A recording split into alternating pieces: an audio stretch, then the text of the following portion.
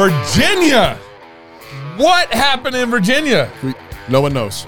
Democrats still trying to figure it out. Edward Durr won his little Senate race on $200 in New Jersey. Less than $200. $66 he spent on donuts. Well, $66 well spent. If the government came and gave you federal COVID money, would you take it? No. Our Sheriff Wheeler up north didn't. No. Yes. Our sheriff is not Sheriff Wheeler. I know. But we Hey, can wish. We can wish. Welcome to CrossPolitic on the Sunday special. Look at we're crowded here. We got the Pugcast guys here. We got Dr. Price, Dr. Wiley, Dr. Sunshine, and then Waterboy. No doctor, no nothing.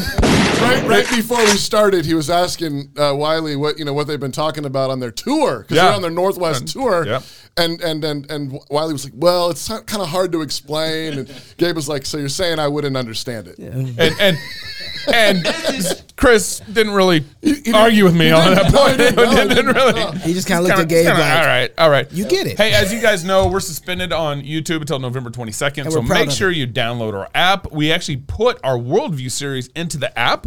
So you can go in and actually listen to our Worldview series in the app. It's a Worldview shotgun series. Bam. Thank you. So make sure you check that out. And, of course, join the club. Support what we got going on. Man, 2022 is coming around the corner. We got a lot of plans. We need your support. So join the club. Support what we're doing. We're growing. Thank you. All right. Is this the part where I do the plug? Hey, guys, we got a new corporate sponsor. Speaking of plugs, a new corporate sponsor. During COVID, pornography use increased by over 23%. Depression rates tripled, and screen time increased by 5 hours a day. Wow. I'm sure doing very intelligent and helpful things. Very productive. These are extremely alarming statistics, especially now we're seeing the need for true biblical accountability on our digital media. Accountable to you. Oh, look at that. See, it's on the coffee mug. I love when our sponsors give us mugs. It's so nice. It's an accountability software that runs on your phone or your computer and shares detailed activity reports with a partner that you choose. Having accountability in place is a proven way to fight temptation, safeguard integrity, and provide peace of mind in your family. Don't wait until it's too late. Start your free trial today at accountable2you. That's the number 2, and then the word you.com/FLF. And make sure you put in the FLF so they know as a corporate partner the value of what we're trying to do for him. Heard about him from us. And I want to add one thing here. Most people probably familiar with Covenant Eyes. Yeah. Technology. I really do like accountable to use approach. They are not wooden about the whole process, and they're not as I think theologically and how they approach it's better than Covenant Eyes. I really do. I've talked to the guys. I got to know them and everything, and so I'm actually really excited about this partnership and everything. So, all right. So New Jersey. Yes. Okay. Not New Jersey. I actually want to start in Virginia, not New Jersey. Okay. We'll get to New Jersey here in a second. Governor Youngkin beat the Democrat. He was actually a 2-term McAuliffe. So how Virginia works? Youngkin. Like Yogi Berra, Yogin. Young. Thought you do it. I'm not lying. That's not a lie. Just because I said it the way I wanted to say it doesn't mean it's a lie. That's how Gabe always says it. He just says whatever he wants to say. So Virginia's an odd state where you can run for governor, win 2 terms, but then you got to take a break. You got to take a break for 1 term, and then you can run again. Okay. So McAuliffe was running again. He's already been a 2-term governor in Virginia. He ran against Youngkin, and the Republican Youngkin won. Yep. In Virginia. Now, what kind of, and it's a big surprise, kind of a shock to the system, very bad reflection on Biden and everything. In fact, he was at the G20 summit, I think, in the climate change summit, talking about how the polls are just, they're just a little off right now. I'm fine. You mean when he wasn't sleeping? At that summit? Yeah. He was talking about the voting machines were fine. That's what he was At the climate change summit? That's right. What do you mean we didn't use the same voting machines? Well, and Obama was there too just a week ago, telling everybody to stop worrying about all these, crazy right-wing CRT's not real conspiracy theories. Yeah. And let's not forget Kamala Harris, who said that what happens in Virginia will be a portent for what happens in 2022, 2024, and thereafter. Right. She's right. Yes. Here's hoping. Let's hope. Chris, go ahead. Yeah, she's a prophetess. And a word of knowledge. Blah, blah, blah. Blah, blah, blah. But what I want to point out is a lot of pundits, Republican pundits, everyone's excited. All the Republicans and conservatives are excited about this.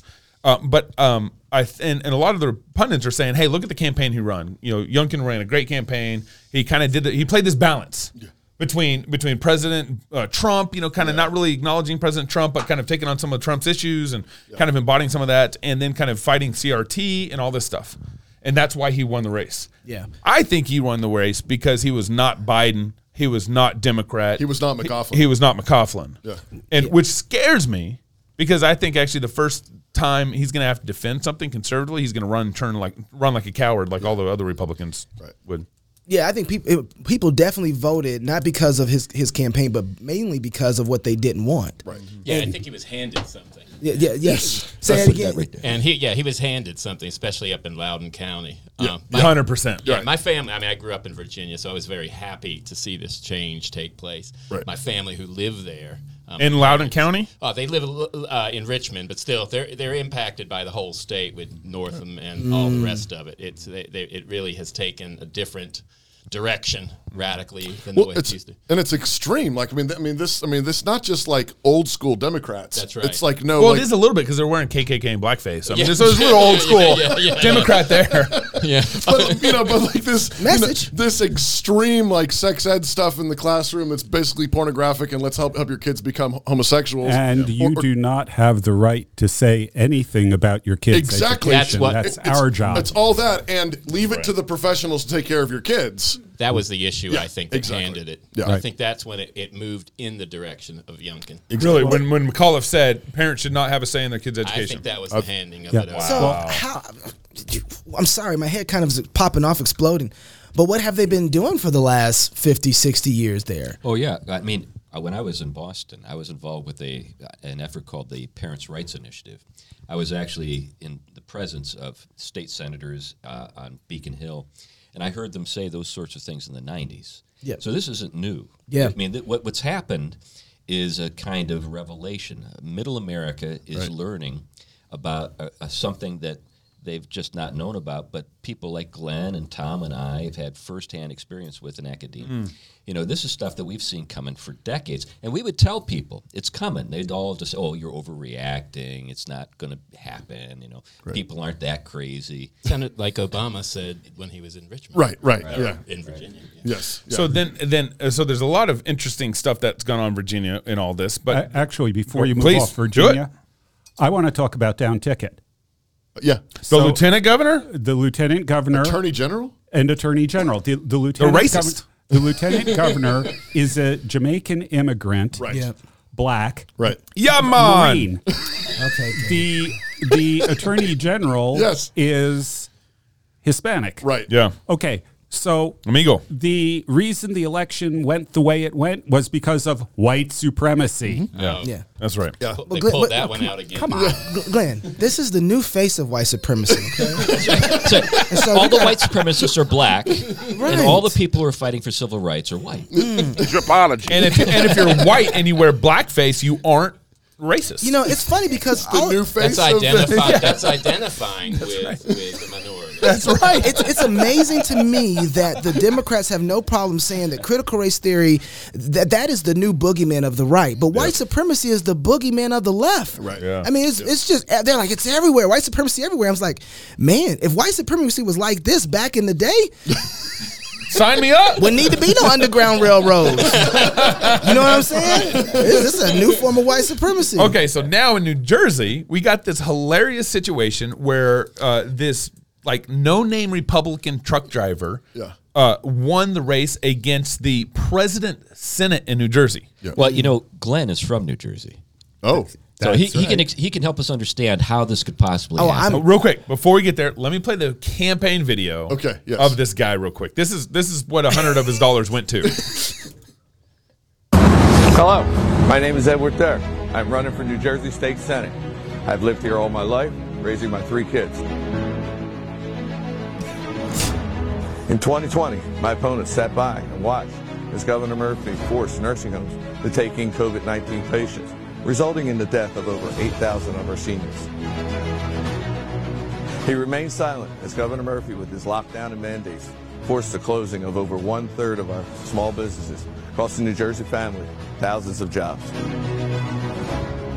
He has done nothing, as 7 out of every 10 moves are leaving the state, placing a heavier burden on those of us who remain.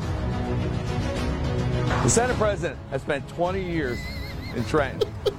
Higher taxes, increasing debt, and a rising cost of living. We deserve better. New Jersey, it's time for a change. Yeah. All right. In his khakis. So together, let's end single-party rule. Vote for me, Edward Durr, for Senate. Durr. Edward Durr. This is how it's done, ladies and gentlemen. This is how it's done. Watch him zoom in. Zoom in. Yes. Listen. I And just a Maybe he campaign consists video of his family. shot on your iPhone. oh no. No. It was a very cheap camera. iPhone would look better. Oh. You know, if this is what it's going to take to win campaigns, these kind of videos, I'm out of business. Why do you need to hire a better quality filmmaker to do stuff? I just So here's the deal. He spent according to records, because you got to report all the money he spent on campaigns. He spent $153 on his campaign. His opponent, the Democrat, this president, Senate Democrat, he raised like $2.7 million in this election. There's a lot of mad people right now. I want my money back. Who do I talk to? I need a refund, and I want the donut man. And so Edward Durr, he spent $153, and $97 of it was like on the video, and $66 was on donuts. At Dunkin' Donuts. That's was right. it. It's got to be Dunkin' Donuts. Yeah, 'cause there's Can't be New one of those Jersey. fancy New stores. Jersey. So Glenn, what's going on here, Yeah. man? People from New Jersey can be really ornery. And I think that this is what we're seeing here. When you get them pissed off, they get really pissed off and they do crazy things. Yeah. This is is it that easy? Well, you got to look like that guy. I and you got to have a Harley. I sort of wish And you got to it were, kind of like but walk toward the camera. This is Constantly. I mean, Every shot, walk towards the camera like a badass. with your beer belly out. What was with the cemetery? I mean, it was just sort of Because like he's talking about people dying, COVID from COVID deaths, Like, nursing Now home that deaths. was a brilliant move. a lot of time in the cemetery, and I was like, who? There was a little production thought in that shot. it sounds like something you would produce. But except it came up before he talked about the nursing home death. Yeah, that was the confusing The part. It was timing after, was a little that. off. He got there. but it He kind was of like, like all my family was in New Jersey, and I was thinking, like, are they all dead, or are they? the government killed. I thought it was a new version of Night of the Living Dead. But that's what's so crazy about this. Trucker version, trucker series. If you're the opposition and you see something like this happen, you would think, man, we really got to go check our messaging. Like, how bad have we been in this? But that's not what they're doing. They're doubling down and saying, oh, this is another. I don't know how this screams white supremacy, but give them a second. They'll figure out. Maybe the Harley. It's the Harley. It's the That's Harley. what it It's is. the Harley. But I think there's two things here. One is, if it's this simple, then it's not shame on the other side, it's shame on us. Because that means that we haven't been engaging the way that we need to if it's this simple. You know, Joseph back home, we've talked to him before. He's a good friend of ours on the show. He says, look, if we can just get Christians to spend 10 minutes a year, Involved in politics. just doing some basic things in 10 politics. minutes. A year. The whole landscape of politics would be completely different. He was in Washington State for about a decade, working for Family Policy Alliance, I think it was, and just trying to get Christians to be educated and know when there were elections in situations like to vote. And he said he could list off multiple instances where it had everything to do with who actually showed up. Yeah. Yep. That's why, somebody got elected, city council, whatever, some kind of initiative passed and what have you. And he said over and over again, it was just if the Christians would just show up, it would have been, there would have been a completely different story. So what you need to do is you need to run when alcohol's on the ballot or something, like deregulating alcohol, and you get a bunch of people to show up. That's kind of what he was saying. Yeah, well, he's like, if you connected actually But a ballot to the election. He said it wasn't even that complicated. Yeah. I mean, he was just saying, like, just show up, just show. And his issue over and over again was that it was white evangelicals that wouldn't. Like, he had the hardest time getting white evangelicals because they were like, well, we don't want to be political, and the churches didn't want them and all that kind of thing. And he said it was oftentimes immigrants and minorities that would actually be like, come on in, tell us what's going on, and we'll show up. And frequently it was because they knew what it was like to be oppressed. Yeah. One of the things we have to say about this is this ad wasn't what won that campaign for him. Yeah. Biden did. It's, this would never have worked in another year. But The fact that this guy had been in the New Jersey Senate longer than any legislator in New Jersey history, Right. that he was the president of the Senate, that everybody is annoyed at the Democrats for CRT, for Afghanistan. Taxes were a big thing in Jersey. They don't want to see tax increase because they're already taxed up to their earlobes. Yes. It's all of those things that actually And made the this thing lockdown. work. Shutdowns. And lockdown the stuff. COVID lockdown, all of this. I saw tweets being shared about the Virginia election, and there were people on Twitter saying, "I'm a lifelong Democrat. I'm pro-choice, but I'm voting for Youngkin because I'm sick and tired of the shutdowns." So, I mean, that was that's been done. I mean, that's happening in Virginia, and I'm sure it's happening as well in New Jersey. Well. That's all? No, that's scary. Yeah, we'll have more. We have another segment or two, but Maybe 4. Maybe what? Nobody told me about the fourth segment. No, we are Trinitarian. Yeah. When we come back, we're gonna talk to the good Reverend Bishop Pastor Doc. I'll just put them all in there. C.R. Wiley, Bombadil. the House of Tom Bombadil. Man, this is series. This is book 3 in the series. This guy wasn't even like a main character. Or was he? Next on CrossPolitic. Hi, I'm Robert Borton, CEO of Classical Conversations. Our most precious commodity is time. No one has ever lied on their deathbed wishing they had spent more time making money. They all wish they had spent more time creating a legacy. Our modern education system steals that legacy, steals that time from our children. That's why I'm passionate about homeschooling. That's why at Classical Conversations we want to give you more time to create that legacy, follow your passions, and glorify God. Visit classicalconversations.com for more information.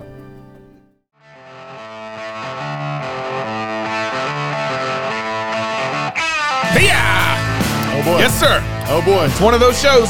Got a hiya. Yep. Hey, welcome back to CrossPolitic on the Fight Laugh Feast Network. Thank you for joining us. We are grateful to have the Pugcast in the house. I've been waiting for this. I really have. A long time. Yes. Yes. Me too, actually. This This every week together. if you want. every week? You got to use your microphone, man. That's right. We can do this every week. There we go. There we go. Don't play with me. I mean, I don't know if we can do this every week. Keep not using that mic. I'm not going to ask you back.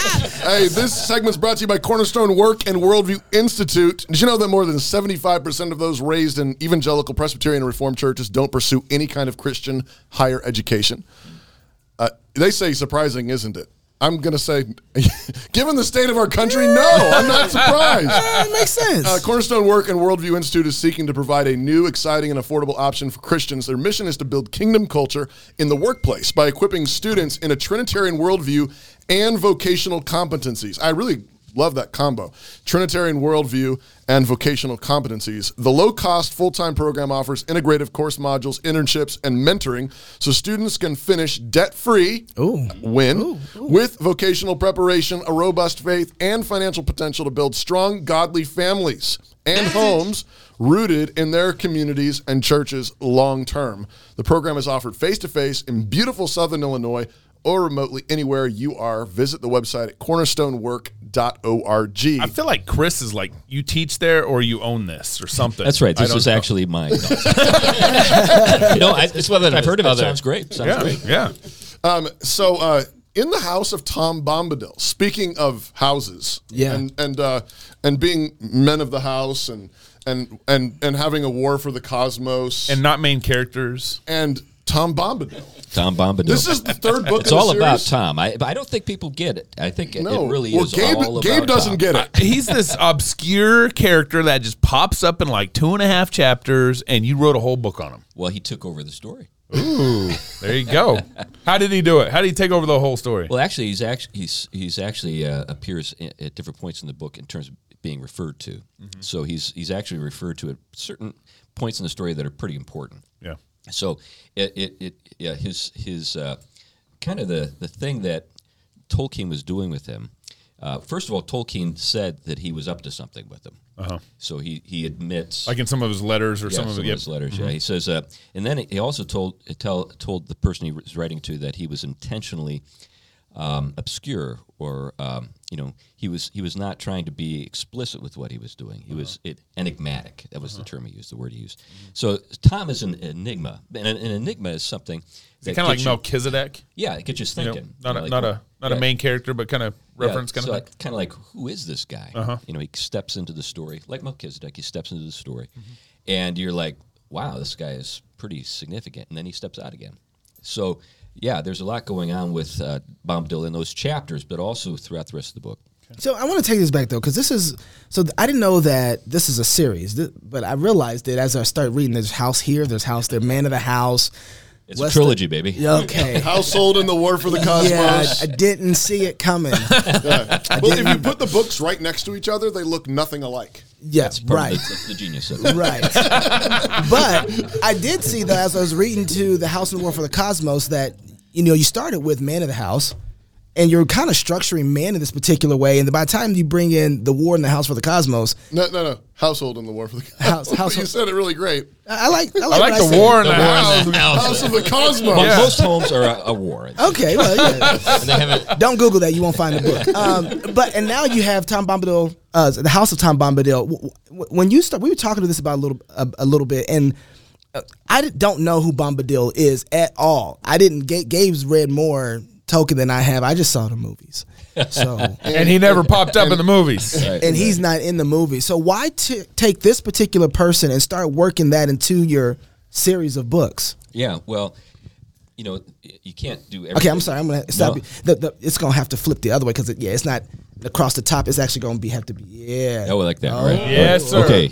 Like a rapper. That's right. That's that preacher. That's right. That's right. It's like a Pentecostal preacher. That's right. Come on now. That's right. But, so with each of the books, I'm up to something different.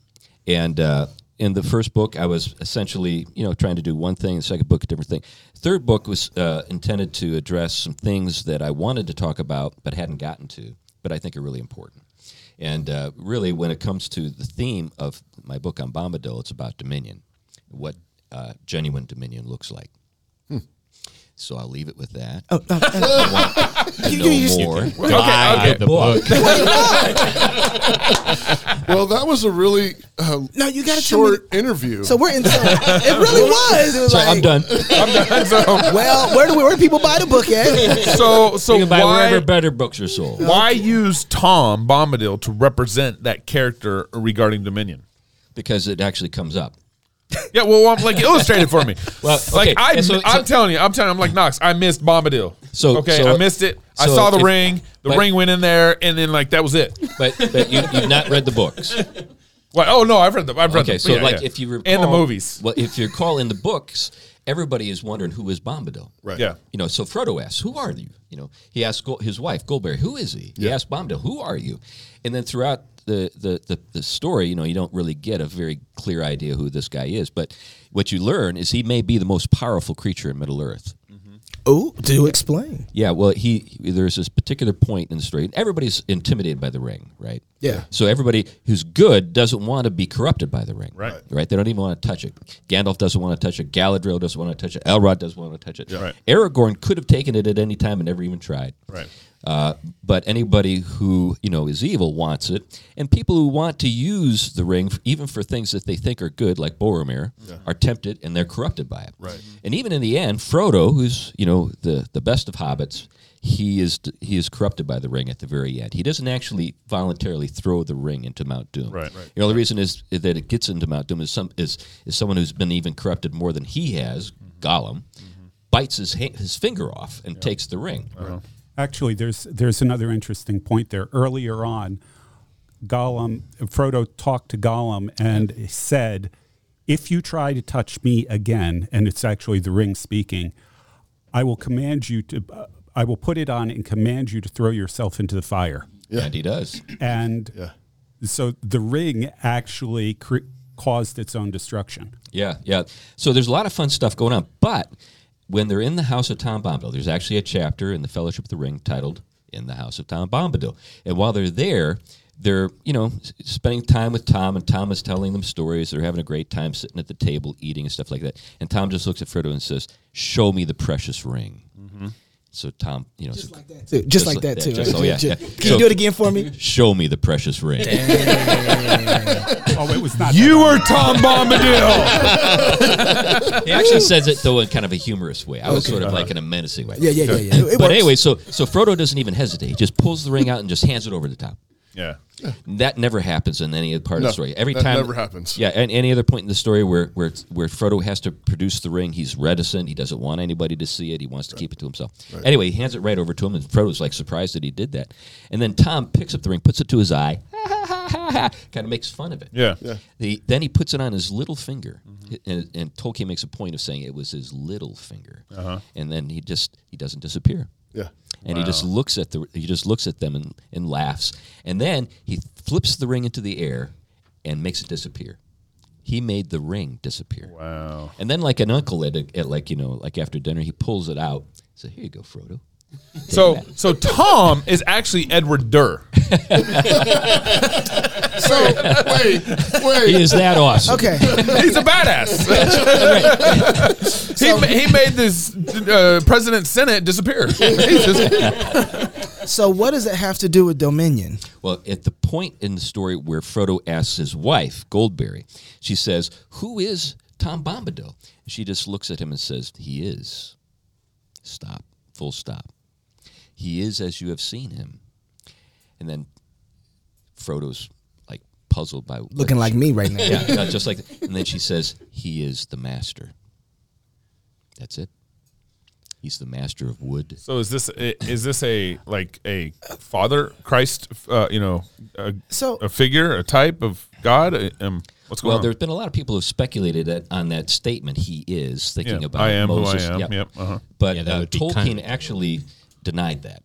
Okay. Because that was something that other people had suggested. That is this the Iluvatar? Is this the creator? And Tolkien said no.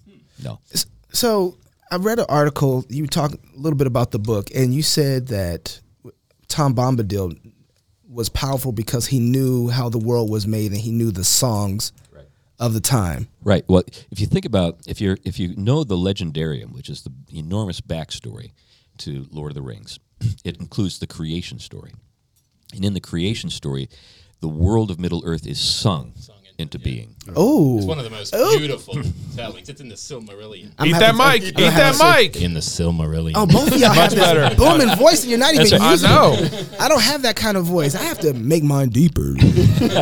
So anyway, anytime that Tom is kind of on the scene, he's singing, or at least he sounds like he's singing, because even just talking has kind of got a lyrical quality to it. Sing-songy. Yeah, and then he delivers them first from Old Man Willow, which is a tree. He delivers them the second time from the Barrow Wight in a tomb. Yes. Tree of knowledge of good and evil. Tree, tomb. Tree, tomb. Yeah. Come on now. Yeah, you preaching now. Come on. Now, I don't want to make too much of that. That could be just a coincidence. No. There's nothing in Tolkien. I don't think so. But there's nothing in Tolkien where he says that's what I meant. But it is odd that those are the two. And the situation with the Barrow Wight when he saves them. So there's a Barrow Wight, which is like a spirit that inhabits a tomb. And all of the hobbits have been captured by the Barrow Wight, and they're about to be killed. They're in their grave clothes. They're about to have their heads chopped off. So there's actually a hand that's creeping up. Like, you remember Thing from the book? Yeah. Oh yeah. You remember Thing from the Addams Family? It's kind of like that. It's coming, and it's coming for the sword, chop off their heads. And at that moment, Frodo remembers the little rhyme that Tom had taught them. Yes. To save them if they found themselves in trouble. So he remembers that, and he just kind of croaks it out. And next thing you know, you hear Tom coming, and the rocks start rolling away from the tomb. Another interesting phenomenon. The rocks are rolling away from the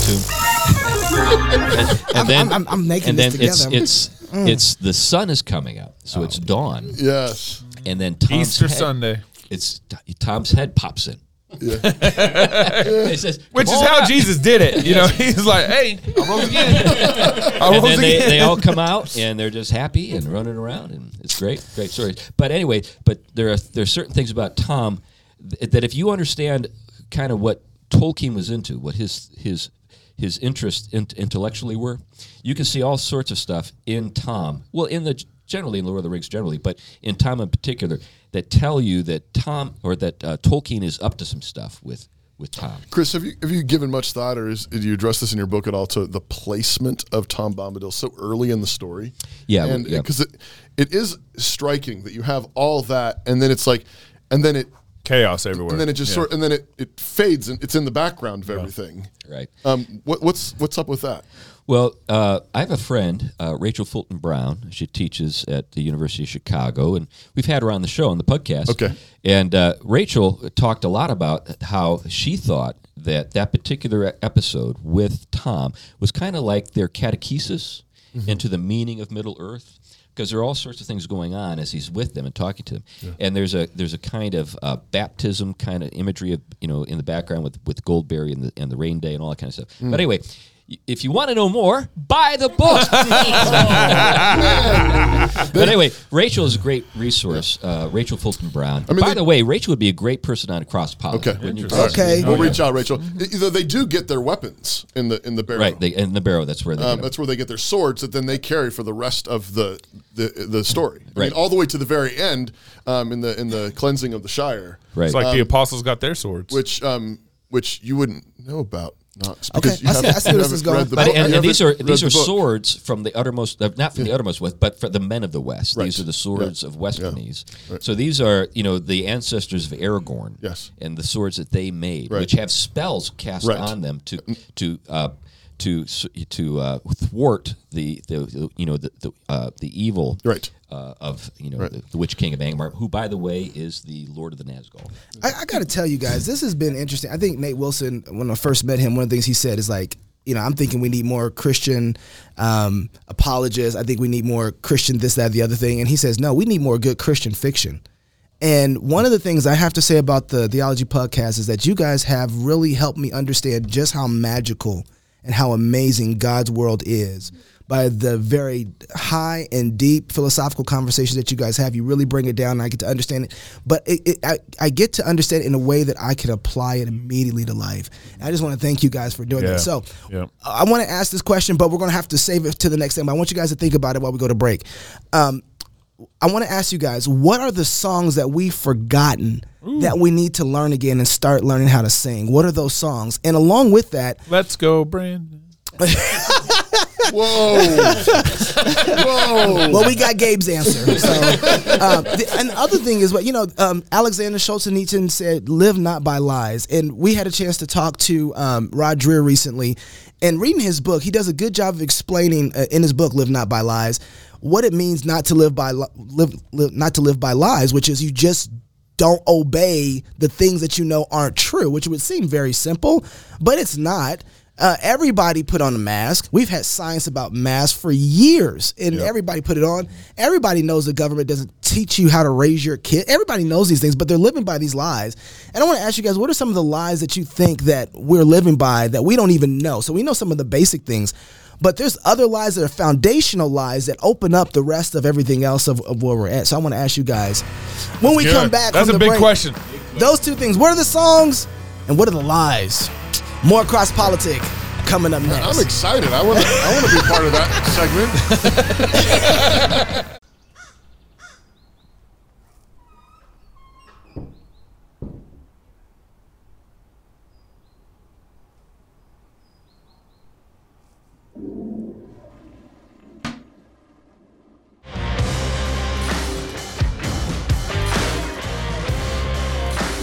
Welcome back to CrossPolitic. This is the third segment. So we got a little Glen Morangi. Oh, nice. Glen Morangi, 12-year. In honor of Dr. Glenn Sunshine. Sherry Cass finish. Wait, so is our second segment is that like the Baptist segment of CrossPolitic?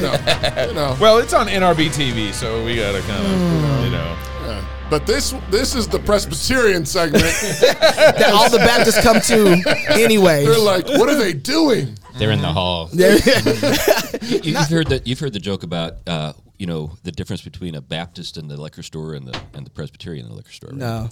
Yeah, the Baptist. What makes the Baptist different from the Presbyterian is the Presbyterian says hi. That's actually true. And tell you which one you need to get. Oh, try this one right here. The Baptist just says, like, I'm with the state liquor licensed facility. I have a real story with that. Went to a little new pub in Raleigh when I lived there, and with some friends that went to the Independent Baptist Church. And lo and behold, one of the members was coming out when he was coming in. He didn't care. But the person in the Independent Baptist Church came up and said, they got a great hamburger here. I'm not kidding. I bet they do. I bet they do. Let me guess what it's called, a beer burger. That's funny. So you asked them a couple of questions. And I Yeah. really want to know what Kind of loaded it up. I did load it up, but I think songs and lies. Yeah, the songs of Tom Bombadil. What are the songs that, it seems like... And you mean that like broadly? Like I do mean that broadly. The stories, Yeah, but there was, even growing up, I remember there were a lot of people that I grew up with that weren't necessarily as theologically rich as I currently consider myself to be, but were some of the most faithful Christians you could ever be around. And they used to hum songs that, you would hear it permeate the house and the culture that we were in, and you could tell that song was the thing that anchored them in the world in such a way that you weren't going to move them. Mm-hmm. And that's something that I think is gone right now, is that kind of, we got our theology all good and worked out, and we've all become Gnostic. And we don't have any songs anymore that are attaching us to the world that God made. And so what are some of the songs that you guys see in the culture, I do mean that broadly, that we've forgotten as Christians that we need to start figuring out how to sing again? The place I would go right away is with the old spirituals. I've been to a lot of concerts, a lot of Christian concerts. The only one I've been to that I felt like was a real worship experience was a choir that specialized in spirituals. And it's certainly not sophisticated theology in a lot of ways, but there's a depth of reality in the experiences that created those spirituals that I think is completely lacking in the kind of superficial feel-good stuff that we get on Christian radio. I don't know, that worship leader that wrote that song in 15 minutes. Well, and so you actually took let me broaden this out too, because In his skinny jeans. yeah, he's Super authentic. He's been through so much. Yeah. But so when just pulling those pants on was kind of That was a hard morning. a hard day. That's right. It was a near-death experience. for all of us. So, but also when I mean songs, literal songs too, but also I mean that in the way that we do life. Yeah. Well, I know exactly. I think I know what you're getting at, Knox. A song that has always been very profound and rich for me is "God Moves in a Mysterious Way." Yeah. That song, first of all, written by a guy named William Cooper, who struggled with depression his entire life. He would have been considered suicidal. He spent some time in an insane asylum, so that song was written in the midst of a really dark place he was in. So he was in the valley. And I remember one time my wife and I brought a young woman to church with us whose husband had deserted her, just like within a week or two before we took her to church with us. And we didn't know what we were going to be singing in church that day, but that was one of the hymns that we sang. And she spent the rest of the service just looking at that hymn. Huh. She had never encountered it before. It was not part of her background at all. But it just overwhelmed her how profound that song is. Tom. Yeah, I think I'm going to take the hunch that you meant a little more than song when you mentioned song right there. More widely. But I think early on, you think about the early church, most of its doctrinal content was carried on through song, not just in a didactic way, but in a worship way. The Christology texts that we have developed, our doctrine of Christ, come right out of songs, hymns. So the intimacy between worship, doctrine, and life for early Christians was completely interwoven. There wasn't a bracketing out of our music as the taste that we have or something that is what makes us feel good, so much as we were wholly participants in this body of Christ and orienting our whole life towards eternity in Christ. And because of that, I think the aesthetic was different. What do I mean by that? The sense of spiritual beauty and what was of utmost significance radiated the early church communities, that in suffering they could count it all joy. But then you have, a suffering church is one that tends to also bring forth a depth of spirituality in the music that I think is missing, because especially in the West and its current places hasn't suffered much. So that depth of connection both to God and other things, sometimes it doesn't mean you have to suffer to commune with God or see the beauty and the interconnectedness with it. But on the other hand, there it does seem to go something hand in hand with utmost dependence on and putting one's whole life completely in the hands of God, and the springing forth of depth with song. Well, to add to this, David was a songwriter before he was a warrior. He was a songwriter before he was a king. He'd learned how to live as a king by writing psalms. Right. When Jesus, we're coming up on Christmas, and you think of all the music that was created around the time of Christ's birth. Mary's the Magnificat, Simeon's prophecy, right? Zacharias's after Zacharias. Yep. Zacharias, after he was not able to speak for 9 months, the first thing out of his mouth was a song. Yeah. And my kids were actually just talking about this last night. We were talking about "It Is Well," the song "It Is Well." Yeah. Wasn't my daughter Vita brought this up, and I remembered that wasn't that song written. That the guy who wrote it, his kids and wife had died on a boat, or there's a boat wreck or something. There's some sort of major catastrophe where the whole family died. Right. And his response was, "It is well." Right. Like super powerful. Right. And just showed, the depth of who God is, even in tragedy, in his response to it as well. Yeah. Were you going to say something? I don't want to miss out anything you want to say. I was going to say, notice the connection with all of this. I'm sorry, you got to flip it up. Especially the Magnificat and other episodes is the more one is about to encounter God in this sense, the creation's response is to voice praise and to sing. Yeah. And I think singing is, and maybe this is what Tolkien was on to as well with the creation story, is creation's response. Proper response of gratitude, thankfulness, but it's also the way in which we sometimes commune in some of the deepest levels as a response to encountering God in profound ways. And I really think that kind. One way of putting it, you say, where'd the lost go? I think oftentimes because of the de-emphasis on the gift of creation and what being a creature is, we've also detached from what singing is in relationship to the Augustine Creator. said, "He who sings prays twice." Yeah. Right. So let me broaden this out, and maybe you guys jump on here anywhere you want to on here. Part of this too is I'm thinking of we've lost some of the songs of fatherhood. I know, not having had a father, watching men be good fathers to me is like a good song. And so when I see them be fathers, I'm like, I want to learn that song. I want to learn how to sing like that. That was one of the things that I fell in love with the brothers here, was watching them, how they dance with their kids and discipline their kids. And then it felt like it was musical. It had a rhythm to it. It had a beat to it. And I was like, I like this beat. I like this song. And I knew that I didn't know that song as well.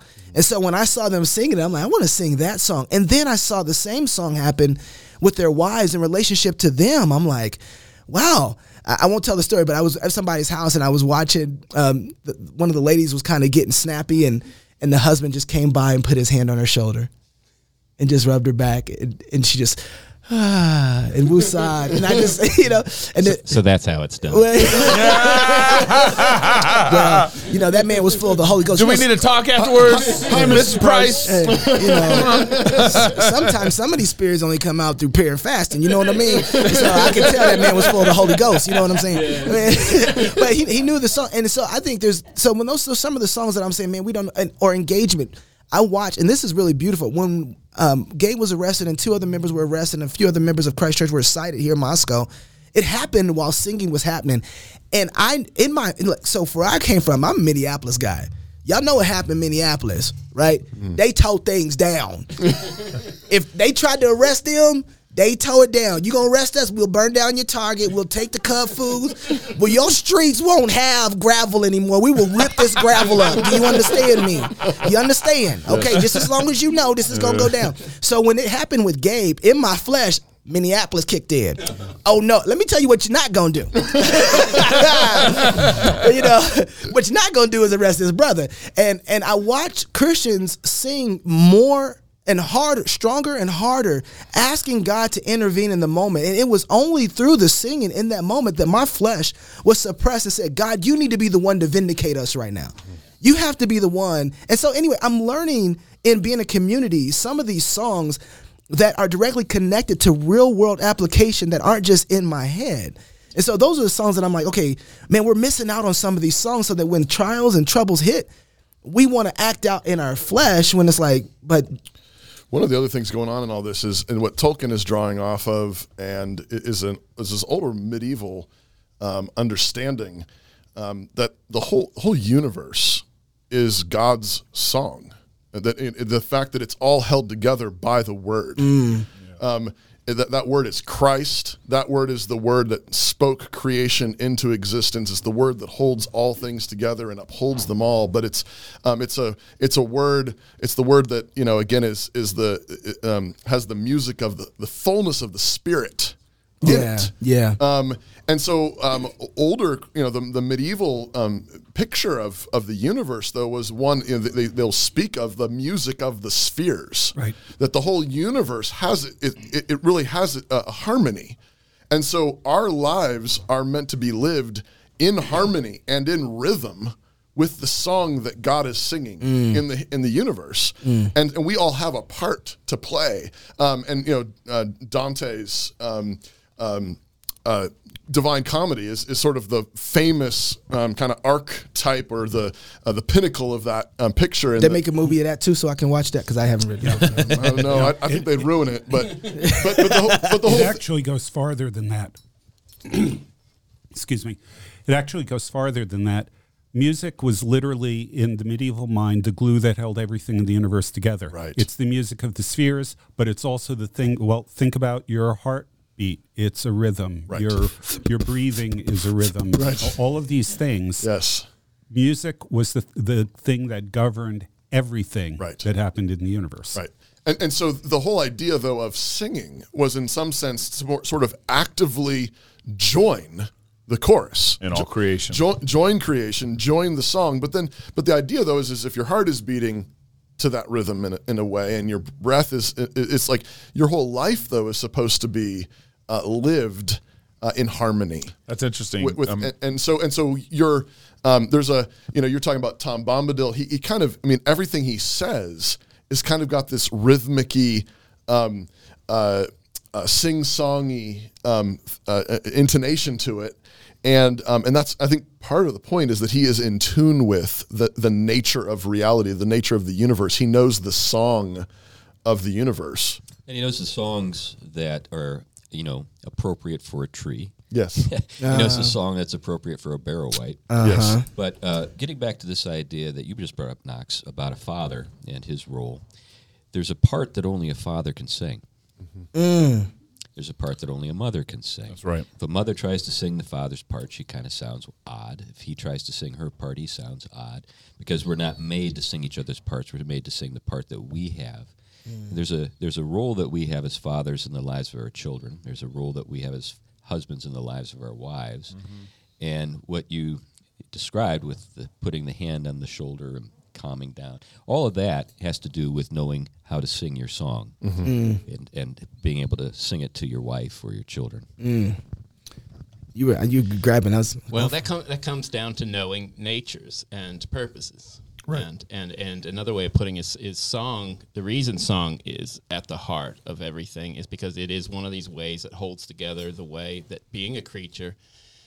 The best definition, Christian theological definition of what it means to be a creature ordered towards God is truthful enactment of your creatureliness. To truthfully enact what you are created to be and do. Come on now. And so, and if you think about it, it's an ordered life. Right. And that ordering is connected to those harmonies Right. and the logos. That's what that music is. And that's why music itself, and then you see some of the developments of music, it starts with one kind of thing, a rhythm or a melody or an idea, and it starts to add different layers to it. But what makes it work is the harmonizing of all those elements and they're ordering the right way. Yeah. So, okay, we don't have a lot of time for this, but I really want to get to it. Yeah, we do. We still got like... We good? Oh, good. Okay, I like it. All right. Well, in that case, come on, let's get to it. Living not by lies. I think the lies that people see, they don't want to live by, right? That they see them, they're very obvious, like, okay, yeah, I'm not going to live by those. But what are some of the lies you guys see right now happening, probably in the last 2 years, that people don't see? I'm going to just jump in. Oh, do it. And then they can chime in too. Yeah. But what they just said, that's what I would say. I don't want to, people don't see the fact that your calling to be a man is a calling to tell the truth about the nature of the universe and your nature that God gave you. That's your part to sing. And when you say, I don't want to be a man, or I don't want to be a husband, or I don't want to be a father, I don't want to sing that part truthfully. I mean, and the same thing goes for a woman. I don't want to be a woman. I don't want to be a mother. I don't want to be a wife. I think those are some of the really big places where people, it's like, yeah, I don't want to tell lies, but I want to mess with my nature. Yeah. I want to deny who God made me to be. Within the church, what we see happening is people have bought into the lie of what it means to love someone. Yes. What it means to love someone is to affirm whatever it is that they say. Right. That's not love. No. Right. So I mean, if they're lying about what they're doing or what they say makes them feel right or feel good or really who they are, if they're lying though, it's not love to affirm the lie. Right. And one element, you guys just got me thinking about, like, lies and music. Isn't there something to it where singing is a stronger way of talking about things? So it's Let's go back to the Augustine quote. Right. Praying twice. Yeah, that's right. I think Luther said something similar about, like, you say it twice or something, like you underline it if you sing it. I think that's exactly right. Go ahead. Is that what you're going to say? Well, and I think that's also why our culture, I mean, it's not like our music does have lies in it. You got Cardi B, WAP, you got lies in music. But I think a culture that is full of lies is one reason why music's so bad, because you don't want to sing. It's harder to sing the lies. It's one thing to say the lie, but then when you start singing it, it seems like it kind of ups the ante of the kind of condemnation you're trying to bring on yourself, This is what the good bishop over here was saying earlier, though. Tom had songs for certain situations. One of the things that we figured out in church is our culture doesn't have church songs. What they have is the same stuff that they sing anywhere else. There's nothing sanctified about it. There's nothing set apart about it. Right. This is the lie that I think that's been permeating is the lack of understanding that the Old Testament is applying itself still today. God's word of the Old Testament still applies. There is something that is holy about worship. Yeah. There is something that is holy about how we do worship. Hebrews 10 talks about the diverse baptism. Nothing was used in worship that wasn't baptized. Yeah. It was set apart and sanctified. And all of our music has one vein and one lane. And we try and take this music over here and put in music. That's not it. And speaking of sanctified, I just have to bring it up. One of the things that bothered me about the Virginia setup was they did a video. Kamala Harris, did you guys see that video she did? She did a video for 300 black churches. Yes. Oh, not just churches, black churches. Oh, she didn't let it go into white churches? No, because that's not where they needed to vote. Oh. They needed those black folks because they was losing them. And so she knew the white folk were going to vote Democrat? No. She knew the white folks wasn't going to vote, period. Oh. So, like we talked about earlier. At least the Christians. But she did this video saying that you need to go out and vote for McAuliffe. And now the video's bad enough, but the fact that she did it so that it was presented in the middle of church service, so that she is being on par with the word of God. Right. It's no wonder why our culture is where it's at right now. Nothing is sanctified. Right. And I don't care if it was in a conservative church or a liberal church. It doesn't matter. I get just as mad as Jeffers. What's his name? Robert Jeffers? Yeah. Having these 4th of July church services where it's like, rah, America. It's like, whoa. This is a rah, Jesus moment. Yeah. You understand that? And this is all about Jesus. And let's not say rah. Jesus. Okay. I mean, what I meant. But I agree. Point taken. Don't ride Jesus. I want to get back to like what are the lies that we're believing in our culture right now? The culture of the church, the biggest lie is its current understanding of God. That's kind of a big problem. I think that's one of the biggest lies. It's the belief that God is the biggest thing around, the most powerful thing around, but of the same order of being as just about everything else. Another way of putting it is God has been so domesticated, brought into the household, rather than the household ordered cosmologically toward the proper view of the transcendence of God. Yeah. That brings everything down within this worldly frame of reference for everything. Give me an example of that. Well, I think what you were saying, there is no holiness. Why? Because there isn't anything distinct than the ordinary. It's all the same. It's all the same. Or the ordinary isn't as enchanted as it truly is. We've been cut off spiritually, if you will, from the full reality that we're living and moving and having our being in. And then that comes all the way down to we start, therefore, to forge identities, not in light of what we're created to be and the relationships of marriage and children and everything else, but almost fabricated, or the kinds of relationships that are the result of our loves being malformed. And so we start to order our lives, define ourselves, and these were lie after lie after lie, that this is who I am. So I think, for me, after the doctrine of God, we live a lie of that, then that there is no order of transcendence, that lie in culture, and then what the nature of the human being, why what we are, why we're here, how we're to order ourselves. I mean, I think those are the places where these lies creep up over and over again, to the point where people can watch politicians lie to their face, or the news lie to their face, and they don't care as long as it is affirming their identity. The lying doesn't matter. Yeah. Because what is true for them is only the reaffirmation of what they think is true about themselves, their identity. Well, and when people lie, they will inevitably believe any lie. Right. So if you practice lie, then you're going to believe any lie, which is why we got transgenderism and all this. We'll believe anything now. Fauci's mass work and all that stuff. We just believe it. Glenn, what do you think is some of the lies that our culture is believing? Well, there are, within the church, there are so many, it's kind of hard to actually even begin to enumerate them. One of the things, though, that I would point to is I don't know exactly if this lands as a lie, but it's the loss of the sanctification of time. So, for example, if you go to a monastery, go back to the Benedictine monasteries. I don't want to. It says in the book of Psalms, "I will praise you 7 times a day." Right. So the monks got together 7 times a day to sing the Psalms. Right. Their prayer 7 times a day was singing Scripture. Right. Now, I don't advocate going back to that, but what that tells you is that their entire day, the entire rhythm of their life, was organized around worship. Yeah. They worked through the entire Psalter in a week. Right. Every week. They did all 150 Psalms. And 7 times 7. Yeah, and they sang them. It's almost... I don't know what you mean by that, Gabe. 49? He means being forgiven 70 times. Okay. No. 7 Psalms, 1 day, 7 days a week. There you go. But there's 150 Psalms. Yeah, well, I was like... That's right. I was trying to help you with the math, and I'm like, how do they sing through all the Psalms in 1 week when it's 7 times? But they don't do just one at a time. No, they'll do multiple Psalms at every service. Thank you for clarifying, Glenn. This was just a debate. Try it. This was between me and Toby, and I was winning up until you chimed in and you gave him the loop. No, but mea culpa. That's Latin, Gabe. But explain sanctification of time. So That's where I was about to go. So explain that more. So I'm following you, but explain it. Okay, so if you look at the monks, just to use them as the example, their entire day was structured around worship. Yeah.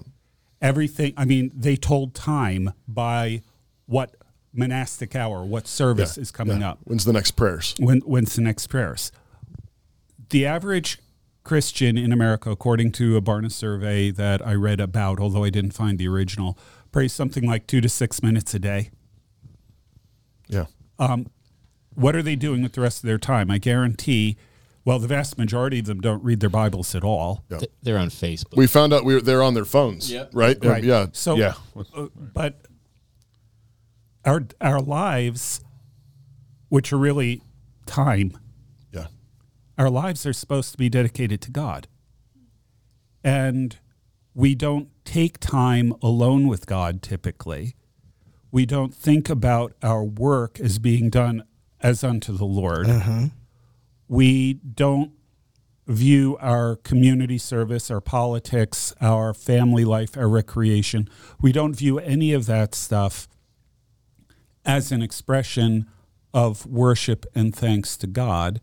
And as a result, our life is completely unsanctified. So there's nothing holy about it. That's good. yeah. So That's good. kind of practically what you're talking about, I'll never be a monk. I couldn't do it.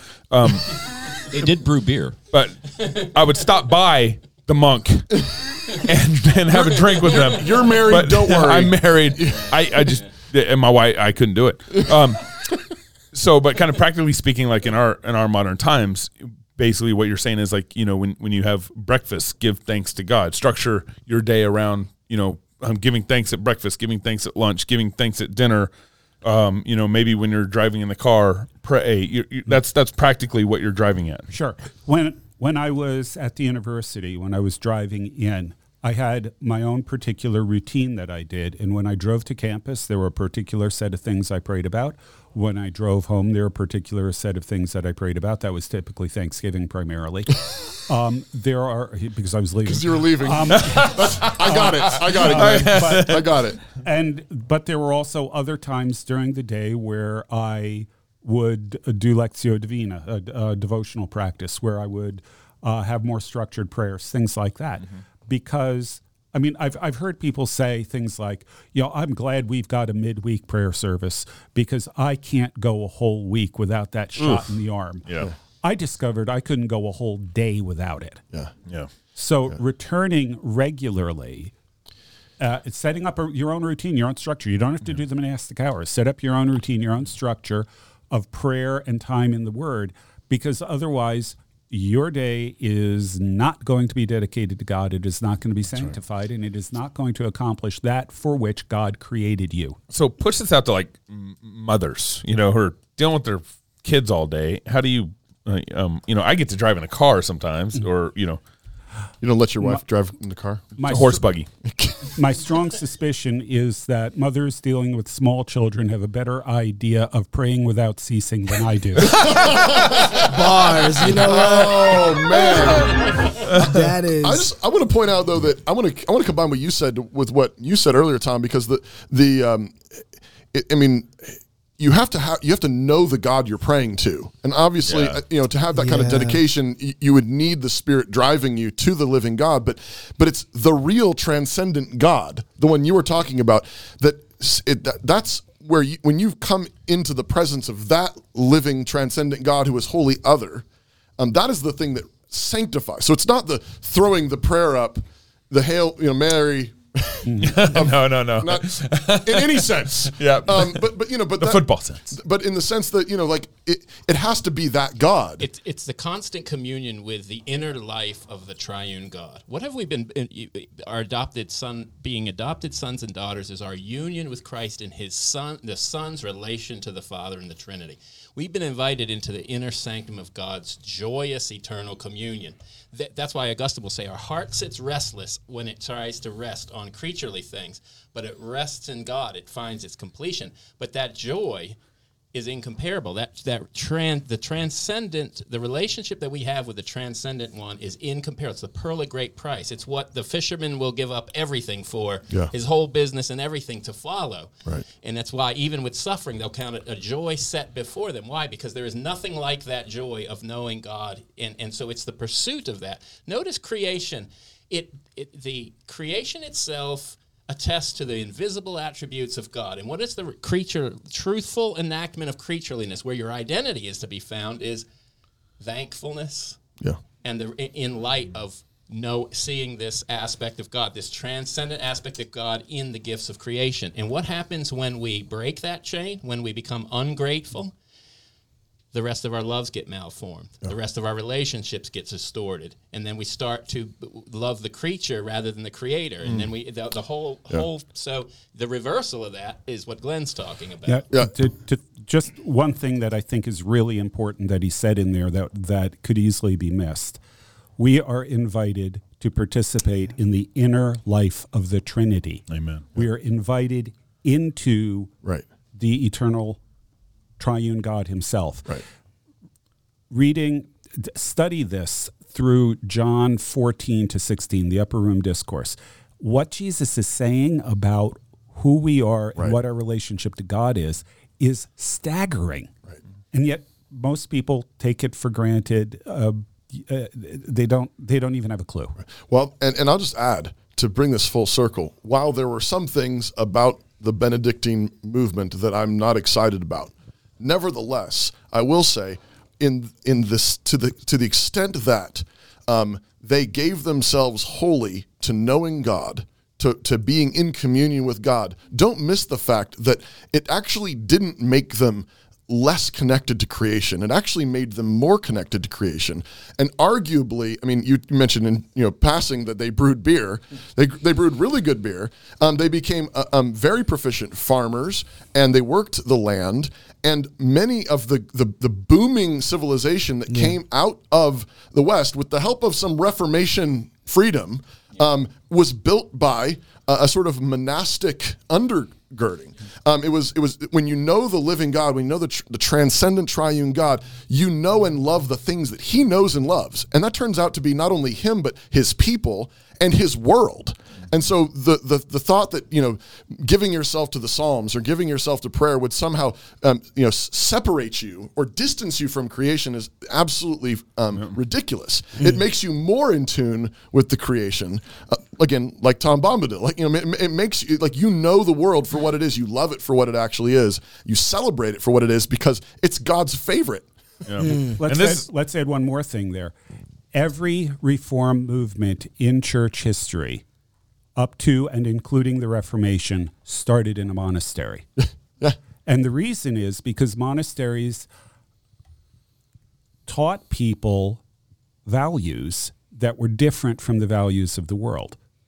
So when the church became more worldly, you needed somebody from outside of it, because values are formed in community. You needed somebody from outside it to come correct it. Since the Reformation, it's been things like Methodist societies, things like that. So again, it's this intentional community thing, and we're back to Rod Dreher. And I will say at the center of all of that is the Word. So it's going to the Word, and it's intense times in the Word, praying the Word, singing the Word, and that's the Word from the outside that breaks all our lies. We can do this for probably another 2 hours. I'm pretty sure. Yeah, I know. Appreciate you guys for being here. This is a blast. We need to do it very soon. The Pugcast on the Fight Laugh Feast Network. Check it out. If you're not already listening to these guys regularly, what's wrong with you? Yeah. So if you're single, you guys see the music just ran out. See what you did there? I'm supposed to have. So you guys know the rule.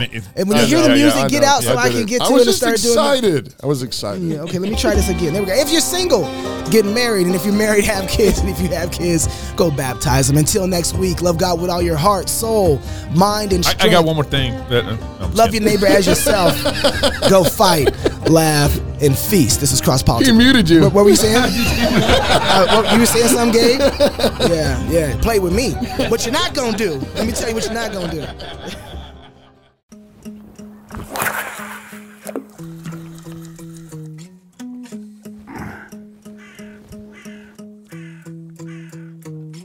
Welcome to No Quarter November. My name is Douglas Wilson. I'm glad you decided to join us. Now, some people want to know, what is it about November that makes us want to burn things? What's with that? There's a little libation for those evangelicals who think I ought not to be drinking stuff like that. The reason we're doing this is not that we think that there's a moral obligation that we have to be incendiary, because we don't have a moral obligation to be incendiary. What we're saying is that the world has mysteriously, for some bizarre reason, become flammable.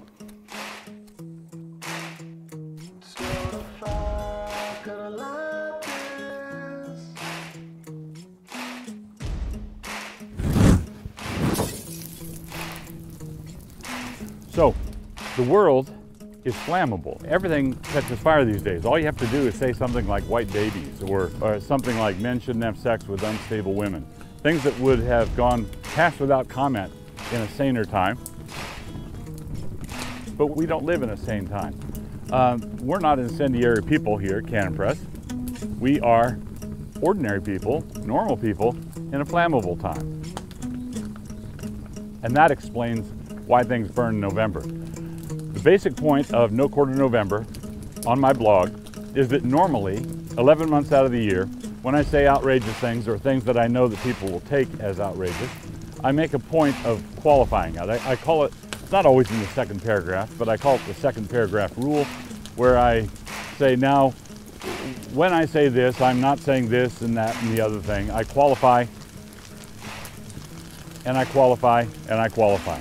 And nobody pays the slightest bit of attention to my qualifications. And so I decided a few years ago that let's see what happens when I don't qualify anything. If I just speak the truth, what happens then? Well, check in No Quarter November, and you'll see what happens then.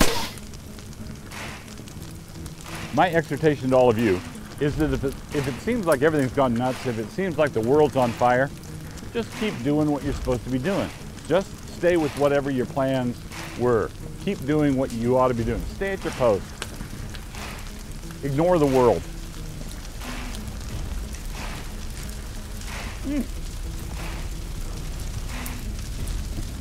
See?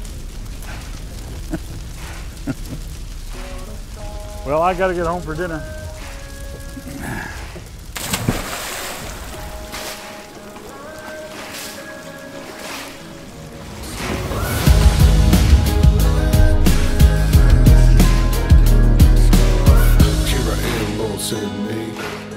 Kiss the sun, sing the song if you be his prophet. Black swan with the boy sling. Came alone, bringing stones, no fear about a skull in